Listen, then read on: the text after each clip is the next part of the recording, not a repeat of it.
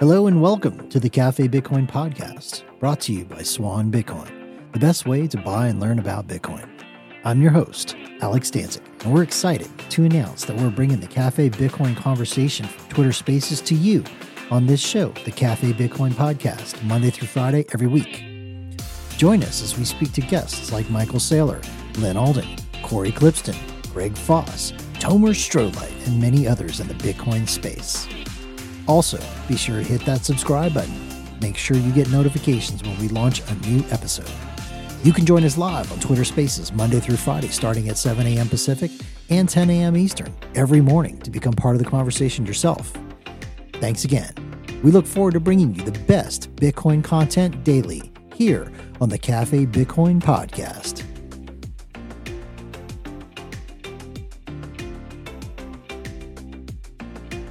All right, let's go. It's probably going to be this week, guys. The thing that everybody has been waiting for, the announcements that everybody's been waiting for. There's quite a bit of clamor all over Bitcoin Twitter and outside of Bitcoin Twitter. Highly anticipated events probably dropping this week. Good morning. And welcome. Good morning, Neil, Tomer, Terrence, Jacob. Shout outs to all of you Cafe Bitcoiners in the audience. Good morning. Let's see. It is Monday, January 8th, 2024. Welcome to Cafe Bitcoin, episode 510. Shout outs to our sponsors on Apple Podcasts, Spotify, Fountain, Overcast. Our mission for this show is to provide the signal in a sea of noise and teach the other 7 billion people on this planet why there is hope because of this bright orange future that we call Bitcoin today. Obviously, we're going to be talking about ETFs. And then you are also going to notice we are going to have a slew of new co-hosts all week this week. And we have some changes, big changes happening with the show. I'm going to talk about this very briefly, and then we're going to dig into the news and the topics for today. So the time has come for me to pass the baton. I am not going to be hosting Cafe Bitcoin after this week, but I will be hosting it all week this week, and we have some amazing new hosts that are going to be hosting the show. We're going to be covering news. We're going to be discussing things pertaining to Bitcoin. You can also expect to see great guests who are knowledgeable, founders of Bitcoin companies and projects in the Bitcoin space. So it's going to continue. And we're going to keep rolling with Cafe Bitcoin for who knows how long. Anyway, I want to welcome, as I mentioned, Neil Jacobs is co-hosting with me today. He's going to be one of your new hosts moving forward into the future. Yeah, thanks for having me on stage. I'm super excited to be here. Super excited to host and co-host for the foreseeable future. And yeah, I'm really excited. This is going to be a big week. And yeah, what a way to kick it off. Okay, you know what? I had told Jacob that we were gonna roll with a video or an intro song, and I completely forgot what the plan was because I just went into my regular mode of explaining what we're doing today. Yeah, this is the vibe, I think, for today. Roll it. Which one's the best crypto asset? Bitcoin's the best crypto asset. Okay. What's the second best? There is no second best. There's no second best crypto asset. There's a crypto asset. It's called Bitcoin, right? There's no second best, okay? But take all your money, buy Bitcoin. Then take all your time, figure out how to borrow more money to buy more Bitcoin. Then take all your time and figure out what you can sell to buy Bitcoin. And if you absolutely love the thing that you don't want to sell it, go mortgage your house and buy Bitcoin with it. And if you've got a business that you love because your family works for the business, it's in your family for 37 years, and you can't bear to sell it, mortgage it, finance it, and convert the proceeds into the hardest money on earth, which is Bitcoin. Here we go. It looks like the ETFs are likely to be announced within the next couple of days, could even be today.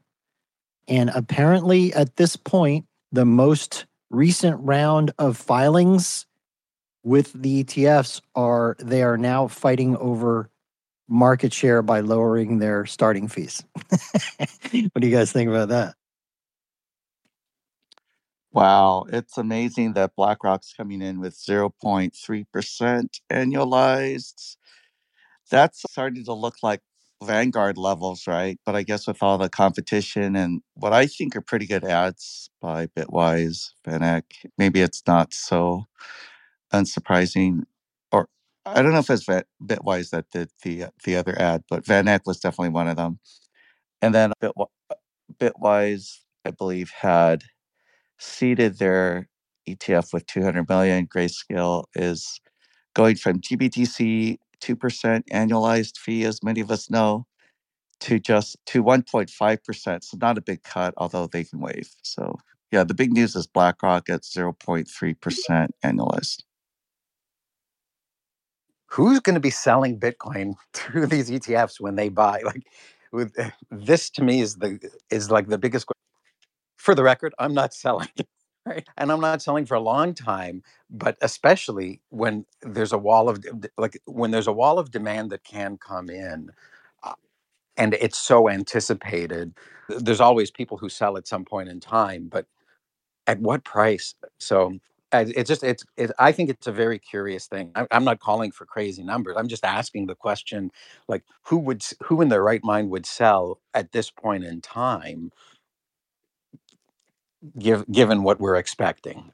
Maybe something negative will happen that will cause people's confidence to be questioned. But like, raise your hand if you're selling Bitcoin at the start of this ETF. And the reason I ask it is because how are the ETFs going to get the Bitcoin?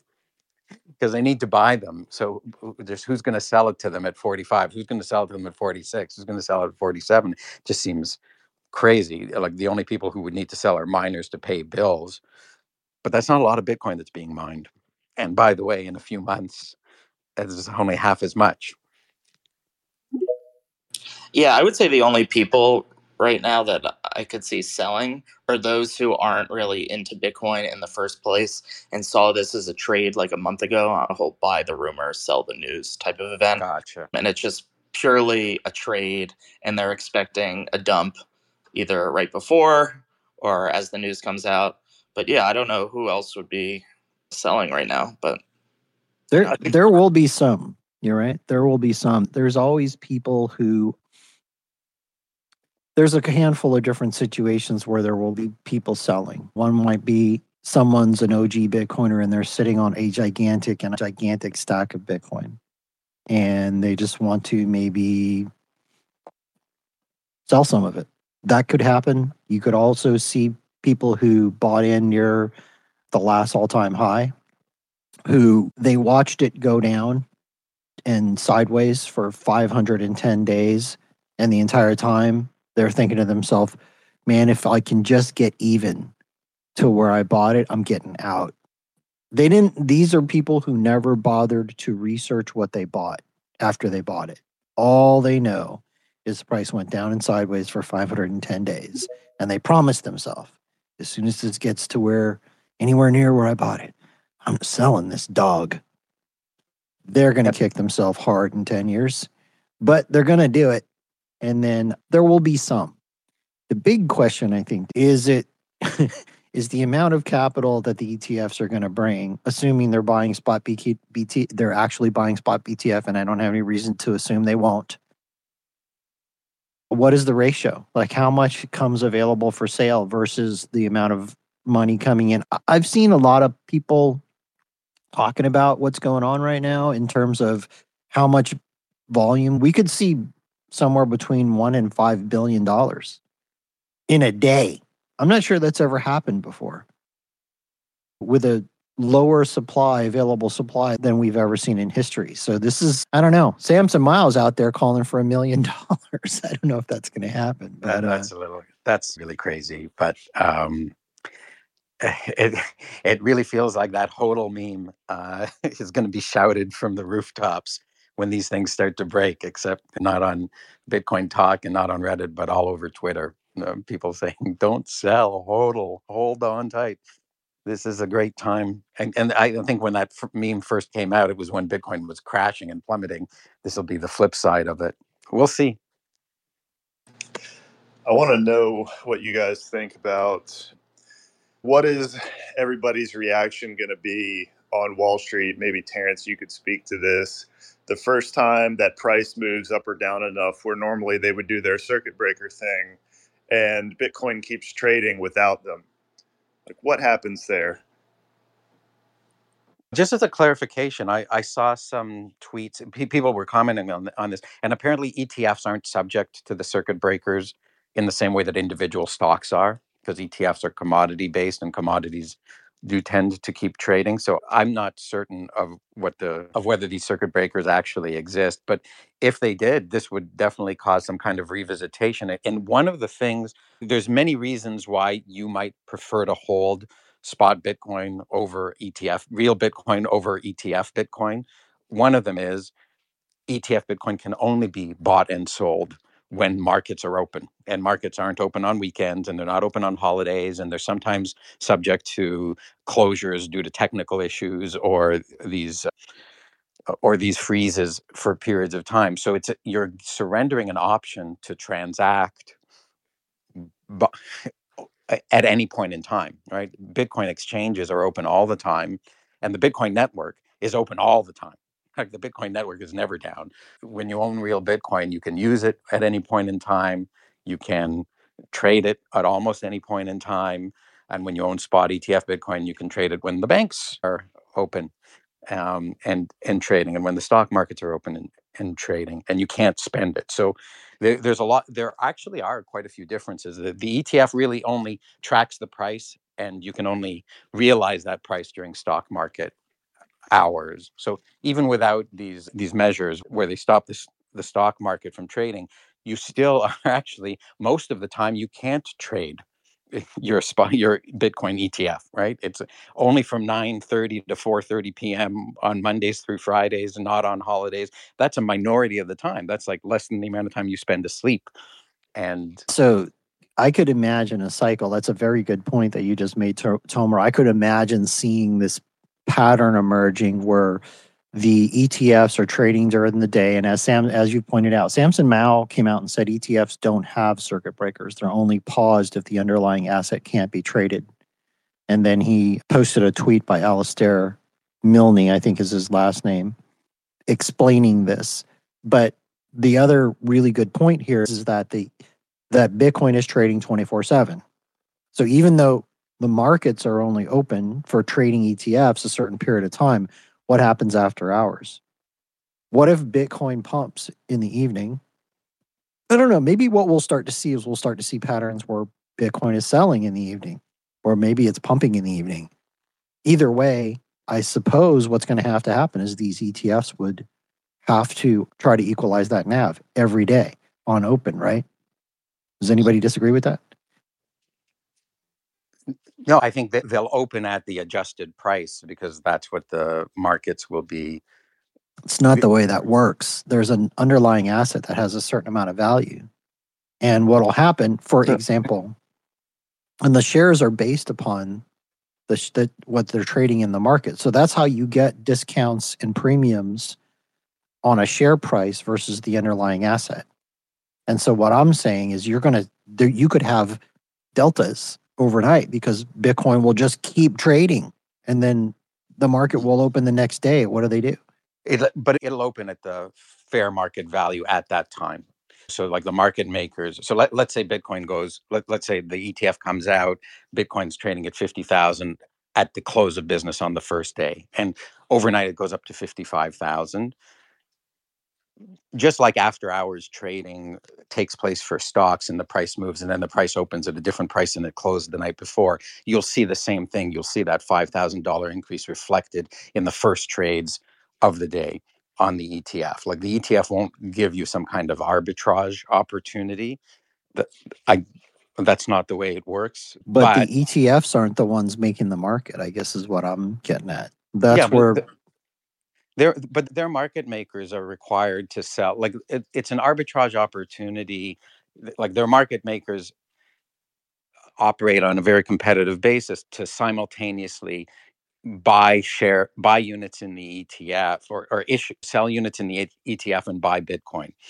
And we might have someone who's a bit more skilled at describing the exact process of what happens, but there's actual market activity, buying and selling activity. Every time you buy, there are orders for Bitcoin for ETF units, and these market makers issue and retire the units, or buy and sell the units back to the ETF, who issues and retires them on the basis of spot price. So it probably would be good to have someone who knows exactly how this process works come and talk about it, for people who are curious. But I'm sure people are curious. So if you're an expert on this stuff and you're in the audience, you want to come up, maybe you can come up. Go ahead.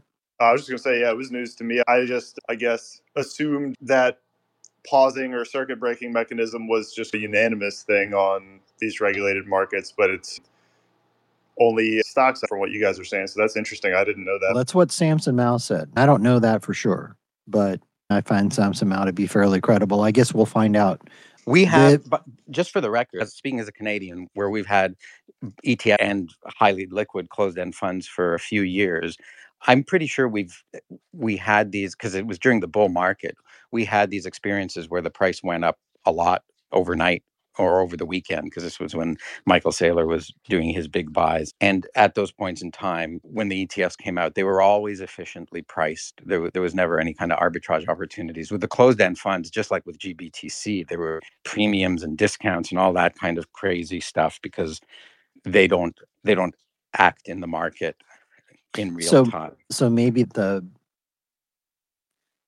so maybe they're going to arbitrage it each night so that there's not some huge delta. Interesting to see. My understanding, and please correct me if I'm wrong, so I may be wrong in saying this, is that essentially the creation and destruction of units happens in real time during market hours. If someone places a $100,000 buy and there's nobody selling at that time, then new units will be issued to them, and the market makers will buy $100,000 worth of Bitcoin in the market to back those units. Yeah, but in this case, the trust is doing the buying and selling of the Bitcoin. That's the major change that the SEC wanted. They wanted cash settled. So this is going to be fascinating to watch. Let's move on a little bit. I don't want to get too bogged down on this particular item. Go ahead, Terrence. I just have one thing to add. So first, the ETF is a security, not commodity, but also, I think I heard someone say it was a commodity, but also I think we can learn from the IAU and GLD gold ETFs that do trade at some premium or discount to NAV over time. I'm not sure the exact mechanism. I agree with Tomer. It would be good to get an expert up here. Okay, but this is the part that I was saying is different, is that these other ones, they do creation and redemption of baskets of shares in kind. And the SEC has required that it's cash settled. That's why I was asking, because yes, you could theoretically look at those ones, but the mechanism is literally different now. Like, it's a big difference. So I don't know whether it's a big difference in terms of how this will actually be arbed out, but we're going to find out. So one thing that's almost certainly going to be true is there's no way that the ETF is going to outperform actual Bitcoin. If you buy real Bitcoin, there's people charging fees, making markets. We don't know the exact mechanisms and everything else, but they're not doing it as a charity. It could on a short delay, because and who knows how long the delay would be, but it would probably be short. Like in essence, the shares in the stock market of the ETF gets bid up. There creates a delta between the share value and the underlying value of the asset. And then the ETF is going to probably want to go into the market and then buy the Bitcoin, which will then push the Bitcoin price up, hopefully. But if they're not buying it so this can be super interesting, like I said. Mm-hmm. So I feel like if what you're talking about, Alex, that the effect would be different between cash creates and in-kind, I feel like one of the Bloomberg guys or one of the other experts that have been opining on this would have mentioned it, because they were making it seem like the only difference was maybe tax, maybe not. And then the market it would be more friction for the market makers who might already have Bitcoin in inventory, that they can't just deliver that. They have to deliver cash, and then only the ETF issuer is the one that goes out and buys the Bitcoin through their custodian. Correct. Okay, let's move on. Again, I don't want to get bogged down into this. I wanted to throw one other thing into the mix, which is maybe moving on. But if you want to move away from the ETF, that's... No, we're going to talk about the ETF the entire show. I just want to move away from speculating on how they're going to arb the price of the underlying share or the underlying asset versus the share value. Good. Move on from that. Can I make one other point then, which is not related, which is moving? It's like Bitcoin is a commodity. The ETF is a security that tracks the commodity. Why do people buy commodity ETFs? It's because people can't take delivery of pork bellies or barrels of oil or gold or silos of grain. Bitcoin's a commodity you can personally take delivery of and you can personally ship, right? It's not only you can't take delivery of barrels of oil, it's hard to then send barrels of oil somewhere. Well, how do you store them? What are you going to do? You're going to get a warehouse, you're going to buy an oil tanker, then you got to, all of it. So for $150, you can get a hardware wallet, which can store any amount of Bitcoin and send it anywhere in the world. So this is the first commodity that you can really own in investment size lots. Like you don't hold, we all have gasoline, but just what fits in our gas tank, and it's for personal consumption. We all have wheat, but it's already baked into bread and only for personal consumption. This commodity you can actually hold, and this commodity, when you hold it, has no deterioration. Right? It doesn't go bad. It's not timed. It's the real commodity, and you can take full possession of it.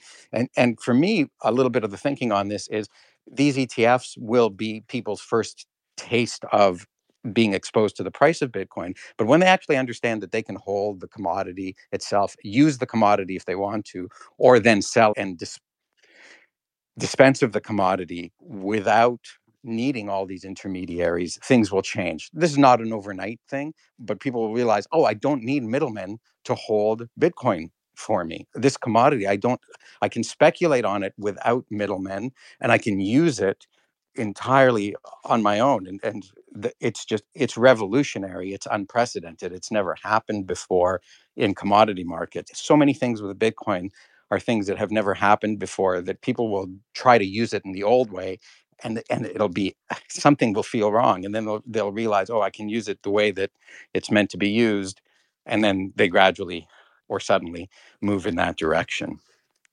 Yeah. The thing about being able to custody your own asset in substantial valuation terms is new to the human race. Like, you have any idea what you need to custody $1 billion worth of gold or $1 billion worth of oil? It's a much different ball of wax in terms of your costs and logistics and all the things that you can't do that on a USB key. You can't do it on a USB key. You can't memorize 12 words and store $1 billion worth of oil in those 12 words. I don't think so. I want to say good morning to Gary Leland. Morning, Gary. Thanks for joining us. Do you have any thoughts on what we've been discussing so far? I haven't been here long enough to get into the conversation yet, but thanks for the welcome and bring me up. I'll jump in later when I get caught up.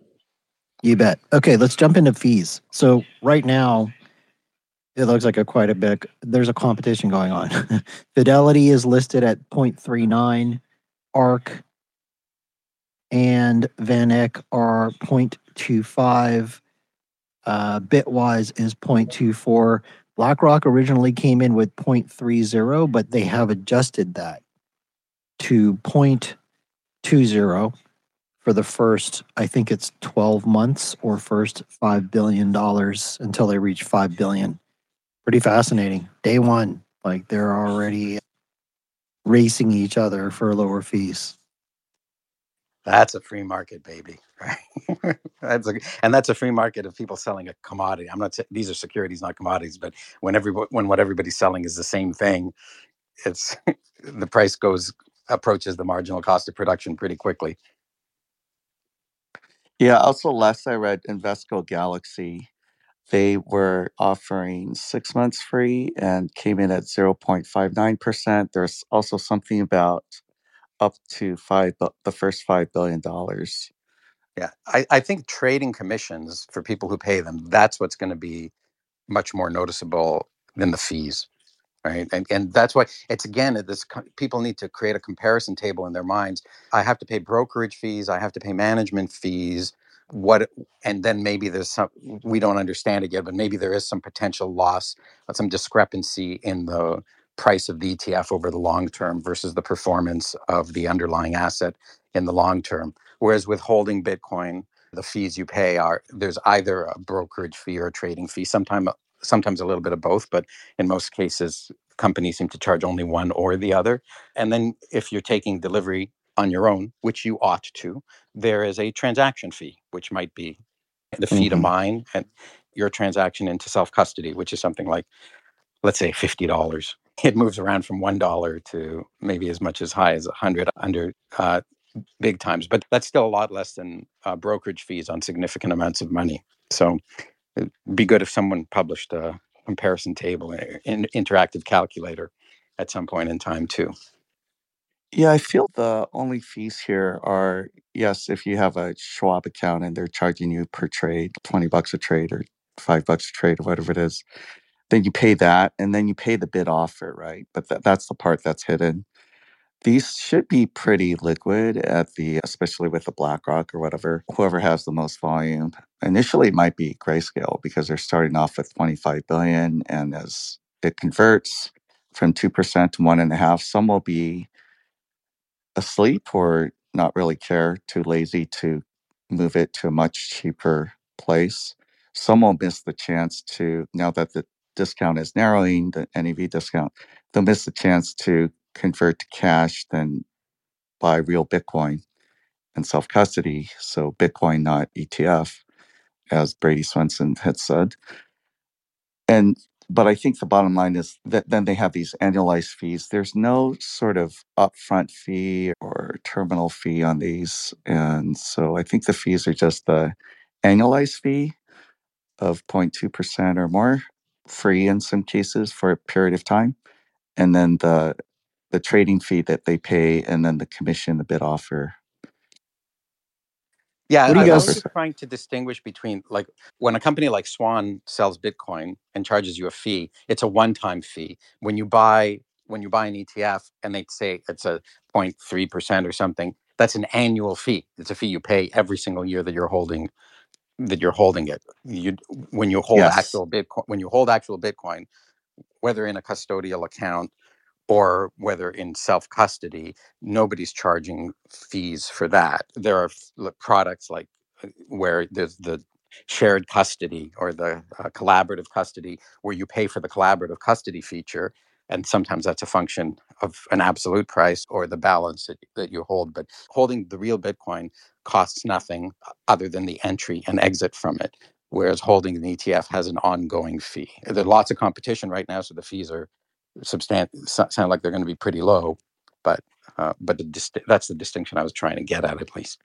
I gotcha. Yeah, that makes a lot of sense. And I would say it encourages people. It's another incentive for people to buy and hold, right? Because otherwise they have these transaction fees.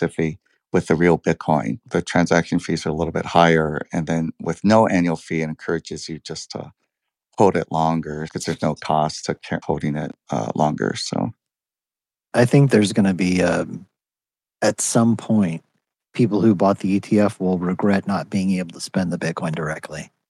Just my opinion. Oh. Mitchell. Absolutely. And I predict the sun will rise tomorrow. Like that. That is, imagine being stuck. Imagine having $1 million worth of cash, but you can't spend it because you have to sell it through something and then pay a commission and then take delivery. They don't understand that part yet, though. I know. That's the thing. Yeah. I know. That's where there's so much education to still happen in this world. And Bitcoin, it doesn't have a head office. It doesn't have a central office. There's lots of people who have different understandings of it and different incentives attached to it. So there's lots of people who are trying their best to educate, some who are getting things right, some who are getting things wrong. And there are people who are trying to miseducate for all sorts of reasons. And this puts the challenge on. And I think this is why it's taken so long to get to the point where regulators are approving people trading in Bitcoin, because there's nobody to hold to account. There's nobody to say, hold on a minute, you're the official spokesperson of Bitcoin, and you said that X, Y, and Z is true about it. And it's not actually true, so you need to pay a fine and go to jail. This platform, X, Twitter, whatever you call it, is just filled with people speculating. about Bitcoin, making statements about Bitcoin all the time. And a lot of people, in my opinion, are spewing a lot of bullshit off, and they're just throwing as much shit against the wall to see if it sticks, because they have other incentives other than purely educating about Bitcoin. But we openly admit here a lot of the time, we don't know exactly this, we don't know exactly that.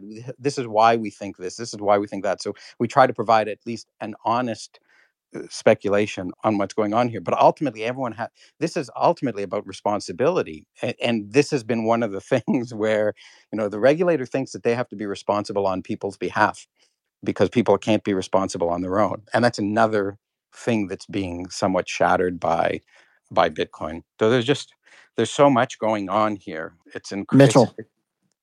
Yeah, thanks morning. for bringing me up. I just wanted to chime in on that fees point, because I think it's really critical. Bitcoin's designed to be held for years and decades, and paying an annual fee, even if it's 20 basis points, that's going to add up very quickly. Whereas if you're just buying through Swan or something, paying 1% up front, you're going to be far better off in the long run. Yeah, that's a great point. The fees compound, right? The power of compounding interest rates, even if it's a low rate. It's not 0.2% each year. It's 0.2 of your now 0.9998. And so there's a compounding effect, which means that that there's an accelerating rate. It means it's exponential, even though it's a low number. So if you're planning on holding for a long time, holding in your own self-custody where there's no leakage whatsoever is the ideal. Okay, let's talk about the Grayscale fee for a second. They're coming in at 1.5%. You guys, Terrence briefly mentioned this, but do you guys reckon that they're going to gain AUM, or are they going to lose AUM because of this? Slow bleed. Could be a slow bleed. I think there'll be initial mass exodus and then slow bleed, just like people have whatever it is, AOL or whatever accounts where they were paying these fees and not really noticing. People who either just forgot that they had the GBTC or forgot they had it in different accounts and forgot one account to sell it out of. I'm with Terrence. I think a lot of people are like, Bitcoin moves so much, 1.5% versus 0.3%. What's the difference? The fee that I got to pay to get out, maybe I'll get out a little bit later. I think people are just going to be focused on price movement for a long time and not that concerned with fees. It's all the new entries that are trying to gather funds under management that are trying to do whatever they can, and the only thing they can do is offer free or negligible fees to bring people in. So I don't think that there's going to be like a mass rush and a mass exodus. It's just the trading fees are going to make it not necessarily worthwhile to rush into it for a lot of people. They won't want to be unexposed to Bitcoin for the period of time that they will be. Yeah. To be clear, I do think. Sorry, go ahead. Oh, I was just going to say, plus the tax consequences, because they can't just necessarily move from one ETF to the other. So they have to incur a capital gains sales. I'm thinking that the GBTC, and especially when they start to see the price action, they were going to just stick along. They're like, we've held this long and we've been stuck this long. Let's just hang in there. Yeah, if they're in the money, I think some are not in the money. So I'm saying, to be clear, I think there will be a net. Terrence, Bitcoin's going to be $1 million. It's all going to be in the money. Be careful, okay? That is one. How he shifted the Overton window, and he's a much better actor than someone like Balaji, who's just a clout chaser. And the $1 million now is much more realistic than it was like a year ago when Balaji made his ridiculous prediction, in my view. Well, 100% speculation. Just for the record, Swan is not saying it's going to do that. I was joking. I know you were. Having fun. I know you were. So was I this morning. But there's a podcast, and people listen to this on the pod. They might not catch the. Good point. Anyway, okay. Last comment on the fees, and then let's switch gears here. VanEck is committed to donating 5% of spot ETF profits over a decade to Bitcoin core developers. That is really cool. That might be one of the coolest things I've seen announced by any of these ETF folks, because the amount of fees these guys are going to generate is incredible, I think, my opinion. And the fact that they're willing to give some of that back to Bitcoin Core developers is absolutely fantastic. Yes, and $10,000 upfront. The 5% they have to get approval for, but I think they'll get it. Like, why would you reject it? It's such a great thing. It's all going to Brink, and there are competing either independent developers you can fund or just competing sort of organizations. So it'd be nice if there are copycat organizations that do this, that they consider the alternative. So it's not all centralized at Brink. Brink is a good actor. These are all good actors right now, in my view, but it's just better to spread it around, in my view. Yeah, my thought There on is, this is, go ahead.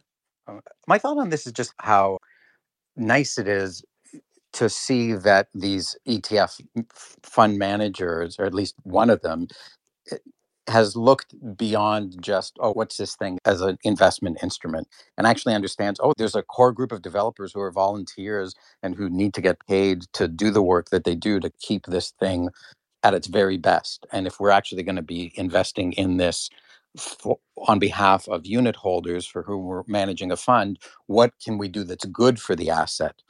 And what you can do that's good for the asset is definitely support the open source development. So who knows how it'll play out, whether they'll generate a lot of money, whether they'll actually do the right thing with the money, yada, yada, yada. But just that they're even aware that there is an open source development community and that you can fund developers is nice. Yes, the other thing to add is I hope some of these developers are more focused on code review longer term. NVK had brought this up in the spaces I had on Saturday, and he basically said what I had thought, what I suspected, and I trust he's much closer to this than I am, that a lot of these people are not doing code review. And that was confirmed by some of the other developers that were on stage, or more technical minded people like Luke Dash Jr. I think someone else confirmed it. From the spaces, it's recorded. You guys can try to find it. It's buried in there somewhere. But yeah, what happens now is people who are new to core. Oh, I know the other thing I was going to say.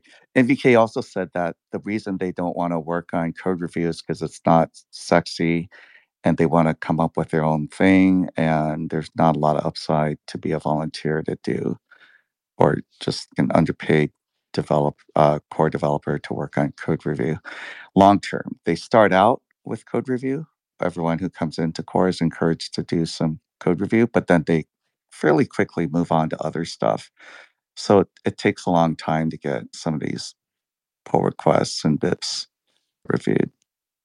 Does that anybody else find that a little concerning, that the brand new people that they're bringing in are being asked to do code review? Because if something is potentially damaging to Bitcoin, what is the defense mechanism against that? Yeah. So multiple people have to review the code, and there's always an expert that reviews it, pretty much is how they do it. That's my understanding. It's more that the code just doesn't get reviewed is the bigger issue. But the code that is committed, they're very careful about that, is my understanding. And so and there's a lot of debate. It all happens on GitHub. They don't use the IRC channels as much anymore. So communication is another issue. But yeah, in terms of code review, I think it's the review that is being done and the code that's being committed is fine. It's just not happening as fast as we'd like. And Luke and others have been but pointing out that layer one Bitcoin developers like Core could use more engineers helping out instead of just people talking about the code on X or something. Like everything else in Bitcoin, there's no formal process. There can't be, because who's to say what's formal? So the process shifts and evolves over time.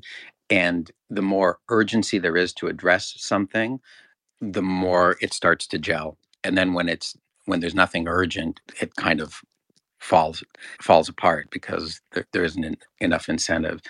So there's this debate, right? I don't want to spend any time on it, but there's this debate right now as to whether there should be any intervention regarding what's taking up block space that isn't pure Bitcoin transactions.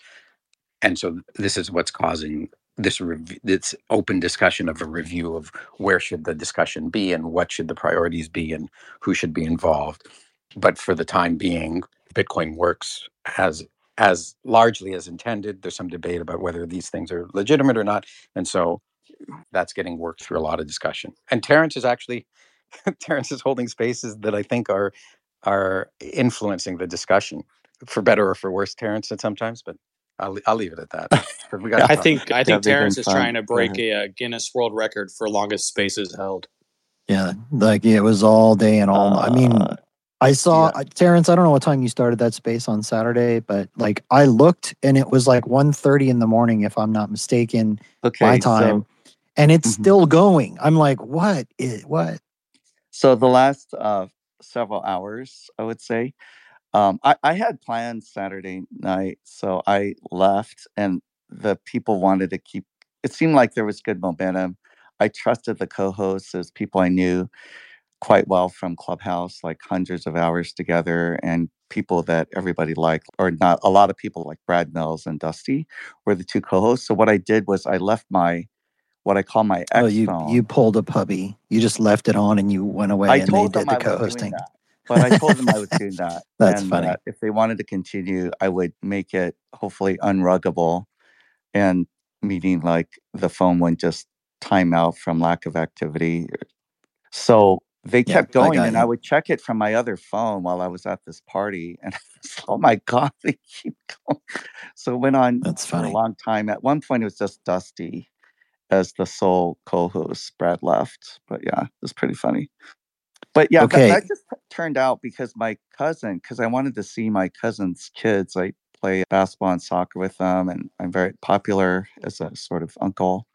And I wanted to hang out with my cousin and his kids because his wife works on Saturdays, and he didn't get my text. So I was I thought we had talked about a week ago about hanging out, and was following up the day of and was like, hey, are we hanging out? And by the time he Okay, saw it, Terrence, I feel Terrence, like we're a little stuck off at home all topic. day. Oh, thank God. and The Little show off is Terrence, topic over. right now. we can Right. end No, I was that trying with to real quick. Larry called. He wants his racquetball doubles partner back. So, the Spaces was a good run. You showed who the king of Clubhouse is, but Larry Good wants his job. partner back. Yeah, Okay, moving on. Next topic. Yeah, sorry. Related to that, I wanted to say that the scaling is also a debate that we won't maybe talk about, CTV and covenants. And then the other thing I wanted to say was the risk of having all these BlackRocks and VanEck contributing to Core. The worry is that their interests, which is custodial Bitcoin, is very different from those of us who came into Bitcoin. What our interests are, which is financial freedom, meaning you self-custody Bitcoin as hard money. We Good need to do a point. whole show on this because this is the ETF show, and it's too slippery a slope to start talking about the Mexican standoffs and everything else. So It's we gotta coming get though. back to ETF. It's Yeah. definitely coming. So let's keep going with the ETF and the ETF thread. And yeah, that's a thing that will have to get talked about. Go ahead, Macro. This is related. I just shared in the Nest. Gensler's actively posting a thread right now that I feel is probably relevant to the discussion. So I just wanted to hop back up and share that for y'all real quick. You gonna make me read it? You should say what it is. What is it? All right, I'll just go ahead and read through it for everyone that if I can actually I see at least the first one. Hold on. All right.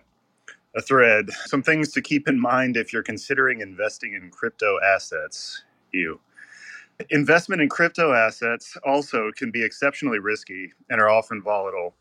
A number of major platforms and crypto assets have become insolvent and or lost value. Investments in crypto assets continue to be subject to significant risk.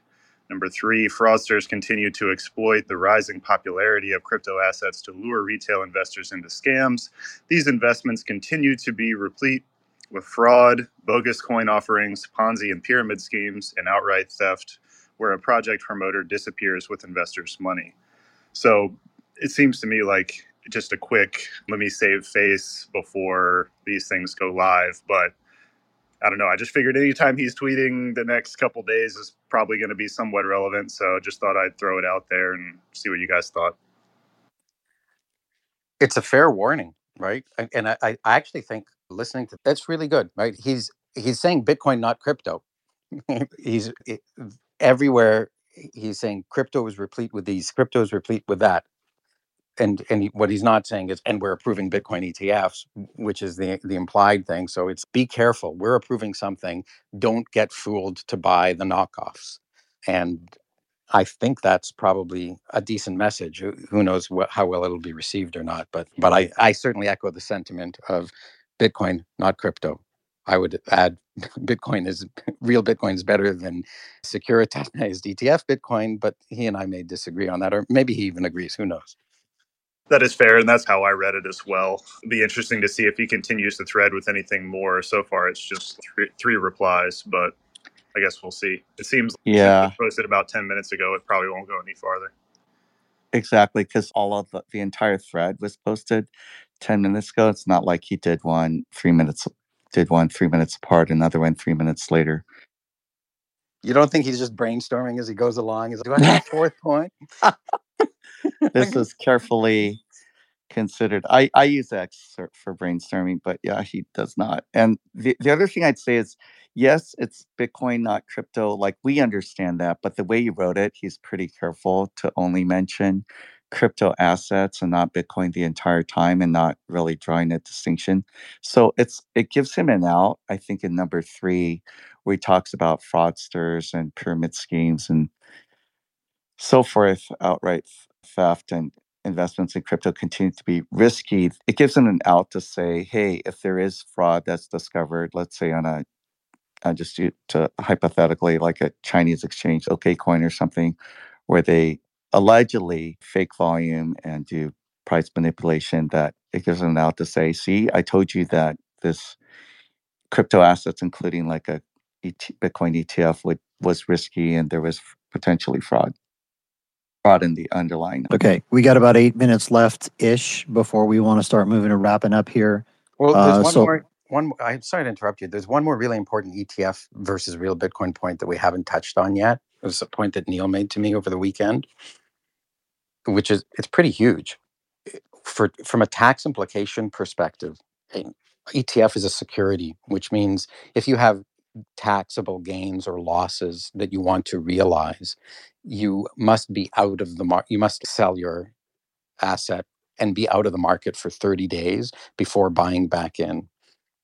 With the actual property of Bitcoin, if you have an opportunity to become more tax efficient by selling and buying back, you can do it in the same minute. You can do it in the same day. You just need the transaction record that you actually sold it. And then you can claim your attached gains or losses and buy right back in. And this is perhaps more meaningful in terms of giving you comfort in buying and selling it than anything. So I just wanted to make that point quickly. Neil or Terrence really pioneered this in a big way for Swan clients last year. And I know you were involved in it, in helping clients with it too. But this is something that you cannot do with an ETF that you can do with real Bitcoin, which is sell it and buy it back, and then have the taxable gain or taxable loss to the loss. It just applies to losses. They don't care about gains. The IRS. Well, if you have other loss, maybe you lost money because you weren't 100% in Bitcoin. You bought something that went down, so you want to actualize. I'm saying if you buy and sell or sell and buy something back, and it has a gain, the IRS recognizes the gain. I see. Immediately. They don't care about. There's no wash sale rules for gains. It's only for the losses. Got it. Which is why people would do it, right? Because they want to accelerate losses. But this is a huge advantage of holding Bitcoin over a Bitcoin ETF, especially in bear markets, but even in a bull market. If you bought in and for some reason, let's say the price corrected like 10, 20%, you could sell it, buy it back instantly with Bitcoin, recognize that tax loss. You can't do that with a security. That's the current law, but ask your CPAs, not me. Yeah. So to make it crystal clear for those who are interested, Bitcoin is a commodity. No wash sale rules apply. That only applies to securities. ETFs are securities. So that's why with the Bitcoin ETF, even though the underlying is a commodity, the ETF being a Bitcoin ETF being a security, you have to wait 30 days after you sell before you can rebuy again. Otherwise, the IRS is unhappy and you violated their rules. You can buy back. You just won't be able to take advantage of your loss. Exactly. So basically your basis just shifts. Your basis shifts, yes. Yes.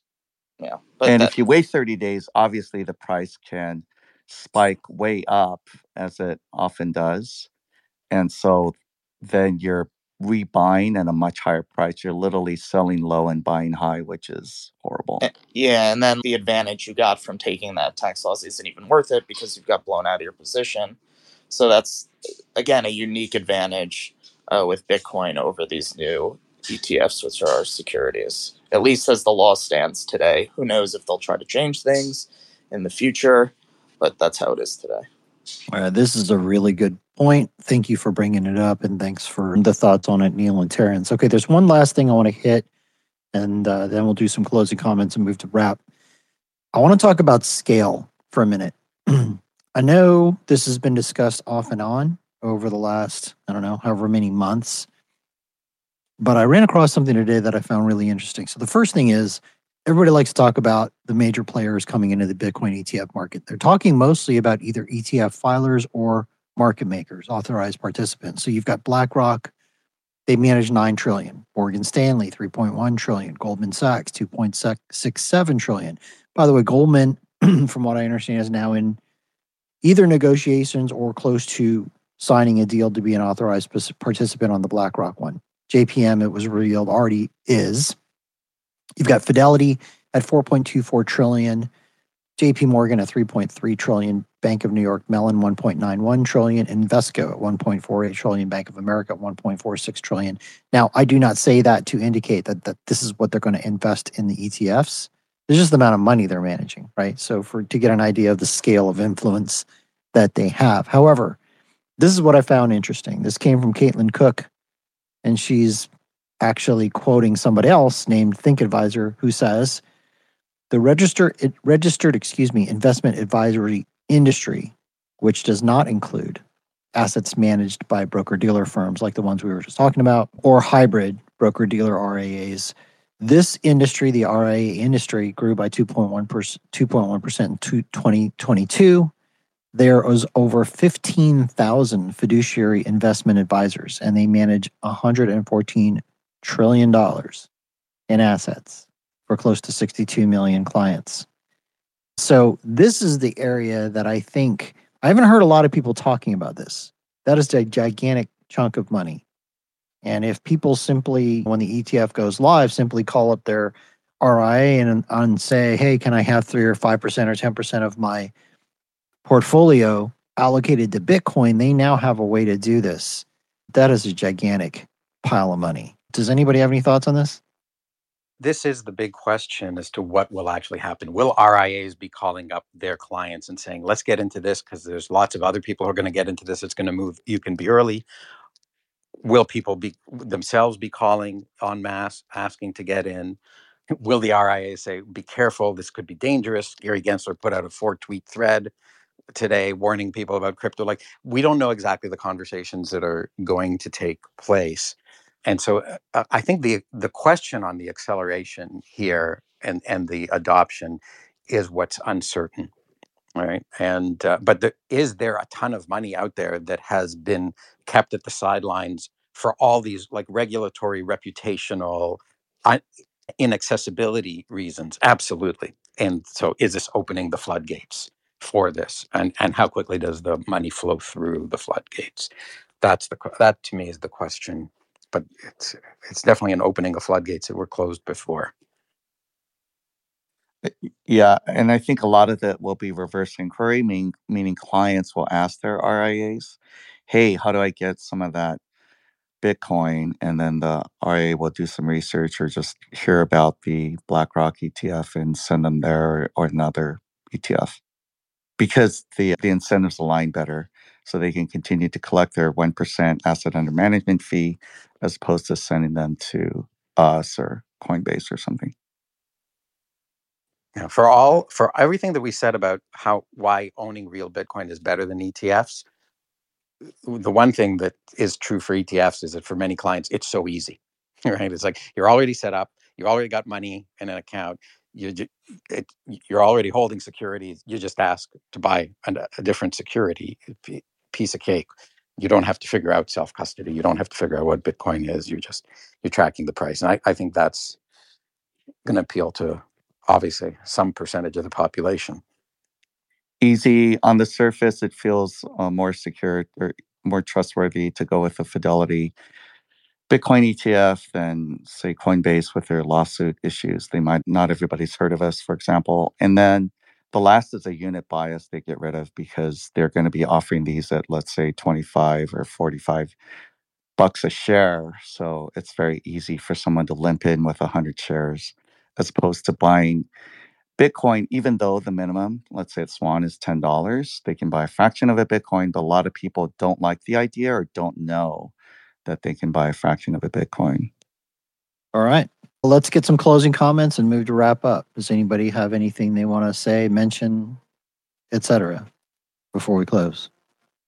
Bitcoin, not ETF, for tax and sovereignty and security reasons. It's going to be confiscated eventually. They did 6102 before. Buy Bitcoin. Quick thought on that. I could see the big brokers trying to lobby Congress to change the laws to not allow wash sale rules, or to apply wash sale rules to Bitcoin, just so people won't use Bitcoin over their ETFs. Something to keep in mind. Yes. Okay, I'm going to share a quick joke tweet that I saw this morning that I thought was hilarious. This is from South African Hodl. He says, the 5 most difficult things to say in life. Number 1, I'm sorry. Number 2, forgive me. Number 3, you were right. Number 4, Worcestershire sauce. And number 5, I was wrong about Bitcoin. So just something from CNBC. Looks like Wednesday now for Bitcoin ETF decision expected to be approved. That was from Kate Rooney of CNBC. Oh, Wednesday's going to be a big day. And Fox Business reported the same thing this weekend. So now we have Fox Business and CNBC both saying it's going to be Wednesday. Which means they're leaking it out to the market, which means it's probably true. Okay, let's go. That's it. We're wrapping up. I do want to point out the next couple of days, we've got special co-hosts. Today it was Neil Jacobs, who is absolutely fantastic. You guys know him from being one of the original hosts of the original Cafe Bitcoin. He will be around, I believe, every Monday going forward until he's not. Then Tuesday, we've got P, who is going to be fantastic. The guy is absolutely hilarious. I know tons of people know who he is, and he's going to be awesome on Tuesdays. Wednesday is going to be Tomer. Thursday is going to be John Har. Friday is going to be Sam Callahan. So that's what we've got coming up for this entire week and into the future as well. You have been listening to Cafe Bitcoin. By the way, keep your eye on the Swan YouTube and the Twitter, as we will be streaming live ETF coverage with the play-by-play as it happens. If you haven't got your tickets for Pacific Bitcoin, you can do with promo code CAFE. You can also pay in Bitcoin if you want for 21% off. You have been listening to Cafe Bitcoin, the place for your morning news, preferred hangout for some of the smartest minds in the industry. This is also a podcast on Apple, Spotify, Overcast, and Fountain. Thanks to Swan, the sponsor of the show, my crew, for always being here. I'm your host, Alex Stanzyk. Work with Swan. If you want to know more, shoot me a DM. Thanks to the speakers, the new hosts that are coming up that are going to be doing the show from here on out. Really looking forward to you guys doing that. It's going to be awesome.